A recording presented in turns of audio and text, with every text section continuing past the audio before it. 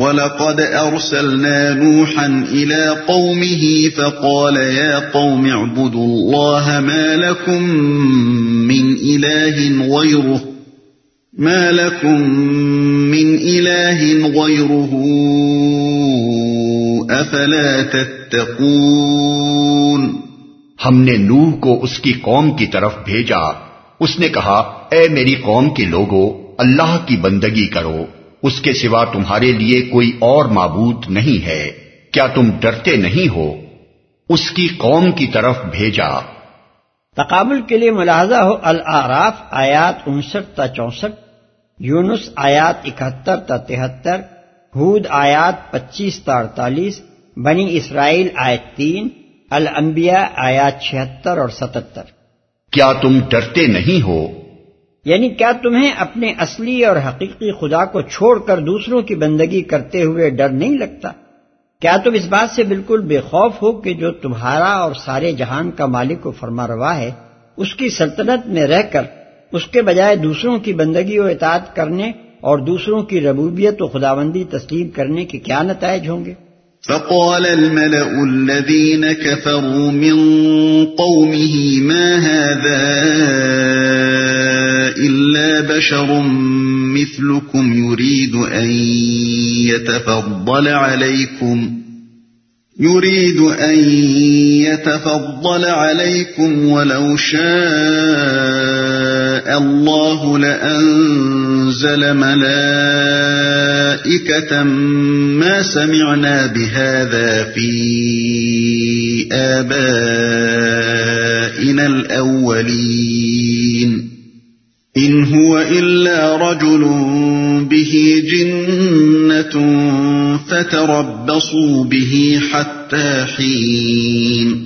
اس کی قوم کے جن سرداروں نے ماننے سے انکار کیا وہ کہنے لگے کہ یہ شخص کچھ نہیں ہے مگر ایک بشر تم ہی جیسا، اس کی غرض یہ ہے کہ تم پر برتری حاصل کرے، اللہ کو اگر بھیجنا ہوتا تو فرشتے بھیجتا، یہ بات تو ہم نے کبھی اپنے باپ دادا کے وقتوں میں سنی ہی نہیں کہ بشر رسول بن کر آئے، کچھ نہیں، بس اس آدمی کو ذرا جنون لاحق ہو گیا ہے، کچھ مدت اور دیکھ لو شاید افاقہ ہو جائے، ایک بشر تم ہی جیسا۔ یہ خیال تمام گمراہ لوگوں کی مشترک گمراہیوں میں سے ایک ہے کہ بشر نبی نہیں ہو سکتا اور نبی بشر نہیں ہو سکتا، اسی لیے قرآن نے بار بار اس جاہلانہ تصور کا ذکر کر کے اس کی تردید کی ہے اور اس بات کو پورے زور کے ساتھ بیان کیا ہے کہ تمام انبیاء انسان تھے اور انسانوں کے لیے انسان ہی نبی ہونا چاہیے۔ تفصیلات کے لیے ملاحظہ ہوں الاعراف آیات 63-69، یونس آیت 2،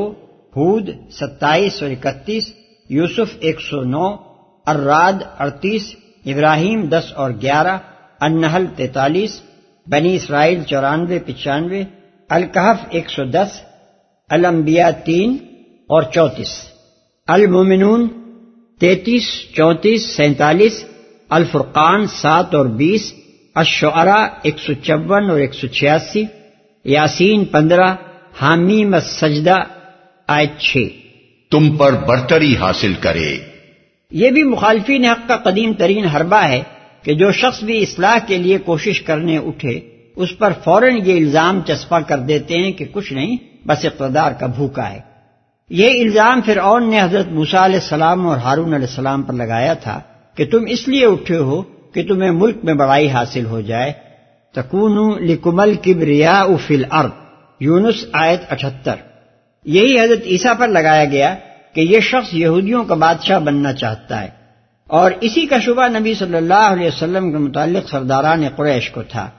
چنانچہ کئی مرتبہ انہوں نے آپ سے یہ سودا کرنے کی کوشش کی کہ اگر اقتدار کی طالب ہو تو اپوزیشن چھوڑ کر حزب اقتدار میں شامل ہو جاؤ، تمہیں ہم بادشاہ بنائے لیتے ہیں۔ اصل بات یہ ہے کہ جو لوگ ساری عمر دنیا اور اس کے مادی فائدوں اور اس کی شان و شوکت ہی کے لیے اپنی جان کھپاتے رہتے ہیں، ان کے لیے یہ تصور کرنا بہت مشکل بلکہ ناممکن ہوتا ہے کہ اسی دنیا میں کوئی انسان نیک نیتی اور بے غرضی کے ساتھ فلاح انسانیت کی خاطر بھی اپنی جان کھپا سکتا ہے۔ وہ خود چونکہ اپنا اثر و اقتدار جمانے کے لیے دل فریب نعرے اور اصلاح کے جھوٹے دعوے شب و روز استعمال کرتے رہتے ہیں، اس لیے یہ مکاری و فریب کاری ان کی نگاہ میں بالکل ایک فطری چیز ہوتی ہے، اور وہ سمجھتے ہیں کہ اصلاح کا نام مکر و فریب کے سوا کسی صداقت اور خلوص کے ساتھ کبھی لیا ہی نہیں جا سکتا۔ یہ نام جو بھی لیتا ہے ضرور وہ ان کا اپنا ہم جنس ہی ہوگا۔ اور لطف یہ ہے کہ مصلحین کے خلاف اقتدار کی بھوک کا یہ الزام ہمیشہ برسر اقتدار لوگ اور ان کے خوشامدی حاشیہ نشین ہی استعمال کرتے رہے ہیں، گویا خود انہیں اور ان کے آقایان نامدار کو جو اقتدار حاصل ہے وہ تو ان کا پیدائشی حق ہے، اس کے حاصل کرنے اور اس پر قابض رہنے میں وہ کسی الزام کے مستحق نہیں ہیں۔ البتہ نہایت قابل ملامت ہے وہ جس کے لیے یہ غذا پیدائشی حق نہ تھی اور اب یہ لوگ اس کے اندر اس چیز کی بھوک محسوس کر رہے ہیں۔ اس جگہ یہ بات بھی اچھی طرح سمجھ لینی چاہیے کہ جو شخص بھی رائج الوقت نظام زندگی کی خرابیوں کو دور کرنے کے لیے اٹھے گا اور اس کے مقابلے میں اصلاحی نظریہ اور نظام پیش کرے گا، اس کے لیے بہرحال یہ بات ناگزیر ہوگی کہ اصلاح کی راہ میں جو طاقتیں بھی سد راہ ہوں انہیں ہٹانے کی کوشش کرے اور ان طاقتوں کو برسر اقتدار لائے جو اصلاحی نظریہ اور نظام کو عملاً نافذ کر سکیں۔ نیز ایسے شخص کی دعوت جب بھی کامیاب ہوگی اس کا قدرتی نتیجہ یہی ہوگا کہ وہ لوگوں کا مقتدا و پیشوا بن جائے گا، اور نئے نظام میں اقتدار کی باغیں یا تو اس کے اپنے ہی ہاتھوں میں ہوں گی یا اس کے حامی اور پیرووں کے ہاتھ ان پر قابض ہوں گے۔ آخر انبیاء اور مصلحین عالم میں سے کون ہے جس کی کوششوں کا مقصد اپنی دعوت کو عملاً نافذ کرنا نہ تھا، اور کون ہے جس کی دعوت کی کامیابی نے فی الواقع اس کو پیشوا نہیں بنا دیا؟ پھر کیا یہ امر واقعی کسی پر یہ الزام چسپاں کر دینے کے لیے کافی ہے کہ وہ دراصل اقتدار کا بھوکا تھا اور اس کی اصل غرض وہی پیشوائی تھی جو اس نے حاصل کر لی؟ ظاہر ہے کہ بدطینت دشمنان حق کے سوا اس سوال کا جواب کوئی بھی اثبات میں نہ دے گا۔ حقیقت یہ ہے کہ اقتدار کے بجائے خود مطلوب ہونے اور کسی مقصد خیر کے لیے مطلوب ہونے میں زمین و آسمان کا فرق ہے، اتنا ہی بڑا فرق جتنا ڈاکو کے خنجر اور ڈاکٹر کے نشتر میں ہے۔ اگر کوئی شخص صرف اس بنا پر ڈاکو اور ڈاکٹر کو ایک کر دے کہ دونوں بالارادہ جسم چیرتے ہیں اور نتیجے میں مال دونوں کے ہاتھ آتا ہے تو یہ صرف اس کے اپنے ہی دماغ یا دل کا قصور ہے، ورنہ دونوں کی نیت اور دونوں کے طریقہ کار اور دونوں کے مجموعی کردار میں اتنا فرق ہوتا ہے کہ کوئی صاحب عقل آدمی ڈاکو کو ڈاکو اور ڈاکٹر کو ڈاکٹر سمجھنے میں غلطی نہیں کر سکتا۔ تو فرشتے بھیجتا۔ یہ اس امر کا کھلا ہوا ثبوت ہے کہ قوم نوح اللہ تعالیٰ کے وجود کی منکر نہ تھی اور نہ اس بات کی منکر تھی کہ رب العالمین وہی ہے اور سارے فرشتے اس کے تابع فرمان ہیں۔ اس قوم کی اصل گمراہی شرک تھی نہ کہ انکار خدا، وہ خدائی کی صفات اور اختیارات میں اور اس کے حقوق میں دوسروں کو اس کا شریک ٹھہراتی تھی۔ قال رب انصرنی بما کذبون، نوح نے کہا پروردگار ان لوگوں نے جو میری تکذیب کی ہے اس پر اب تو ہی میری نصرت فرما، یعنی میری طرف سے اس تکذیب کا بدلہ لے، جیسا کہ دوسری جگہ فرمایا فدعا ربہ انی مغلوب فانتصر، یعنی پس نوح نے اپنے رب کو پکارا کہ میں دبا لیا گیا ہوں، اب تو ان سے بدلہ لے، سورہ قمر آیت 10۔ اور سورہ نوح میں فرمایا وقال نوح الرب لا تذر علی الارض من الکافرین دیارا انک ان تذرہم یضلوا عبادک ولا یلدوا الا فاجرا کفارا، یعنی اور نوح نے کہا اے میرے پروردگار اس زمین پر کافروں میں سے ایک بسنے والا بھی نہ چھوڑ، اگر تو نے ان کو رہنے دیا تو یہ تیرے بندوں کو گمراہ کر دیں گے اور ان کی نسل سے بدکار منکرین حق ہی پیدا ہوں گے۔ آیت 26۔ فَأَوْحَيْنَا إِلَيْهِ أَنِ اصْنَعِ الْفُلْكَ بِأَعْيُنِنَا وَوَحْيِنَا فَإِذَا جَاءَ أَمْرُنَا وَفَارَتِ النُّورُ فَاسْلُكْ فِيهَا مِن كُلٍّ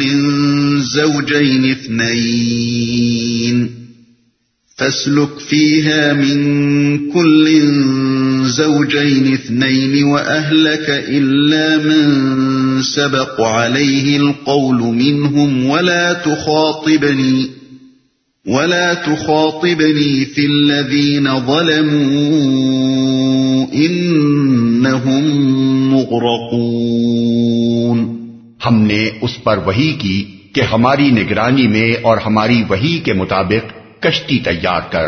پھر جب ہمارا حکم آئے اور تنور ابل پڑے تو ہر قسم کے جانوروں میں سے ایک ایک جوڑا لے کر اس میں سوار ہو جا اور اپنے اہل و عیال کو بھی ساتھ لے، سوائے ان کے جن کے خلاف پہلے فیصلہ ہو چکا ہے، اور ظالموں کے معاملے میں مجھ سے کچھ نہ کہنا، یہ اب غرق ہونے والے ہیں۔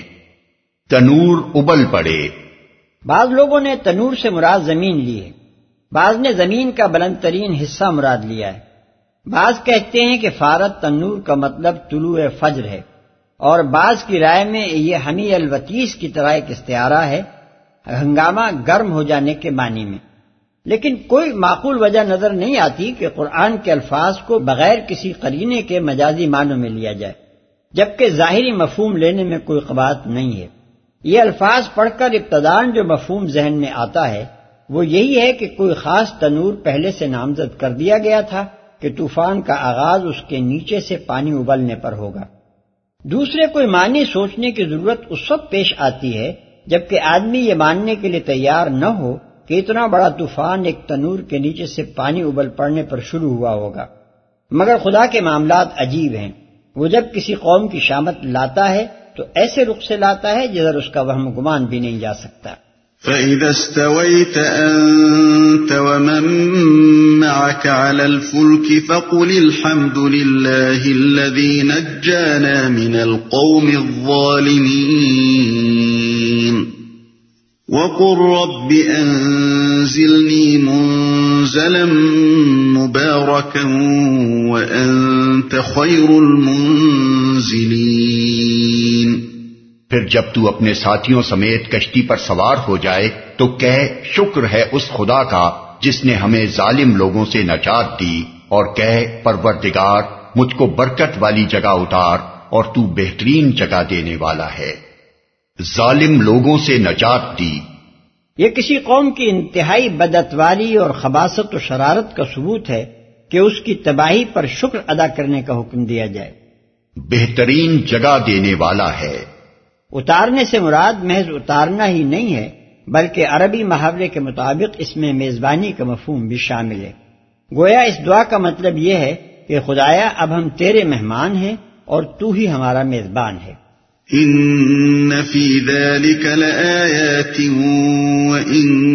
كنا لمبتلین۔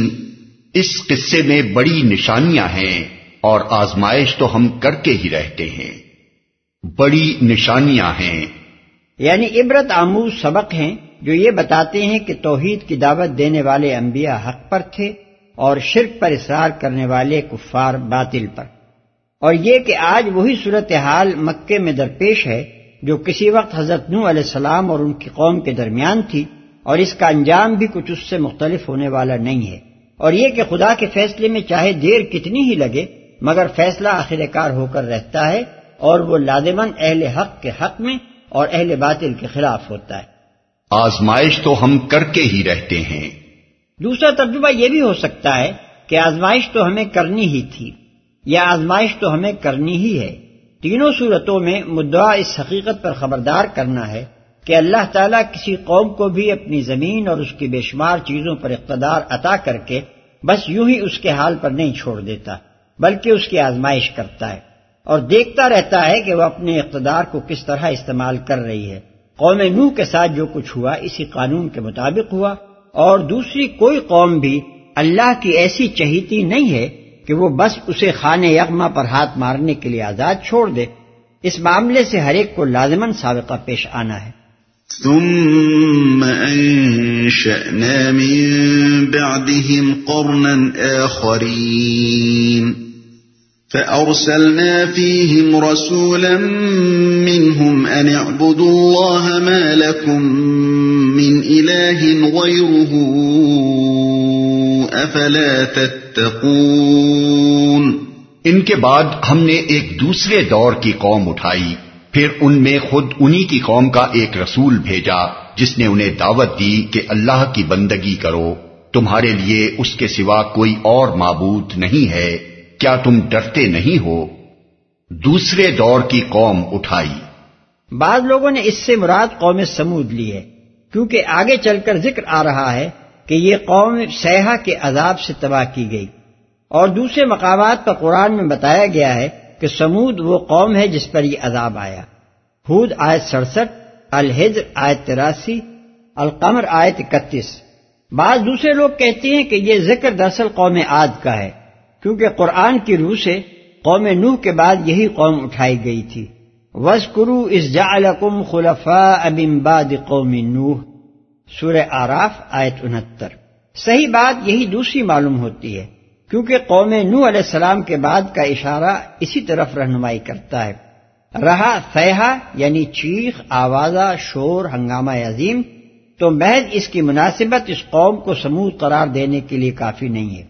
اس لیے کہ یہ لفظ جس طرح اس آوازہ تند کے لیے استعمال ہوتا ہے جو ہلاکت عام کی موجب ہو، اسی طرح اس شور و ہنگامے کے لیے بھی استعمال ہوتا ہے جو ہلاکت عام کے وقت برپا ہوا کرتا ہے، خاص سبب ہلاکت کچھ ہی ہو۔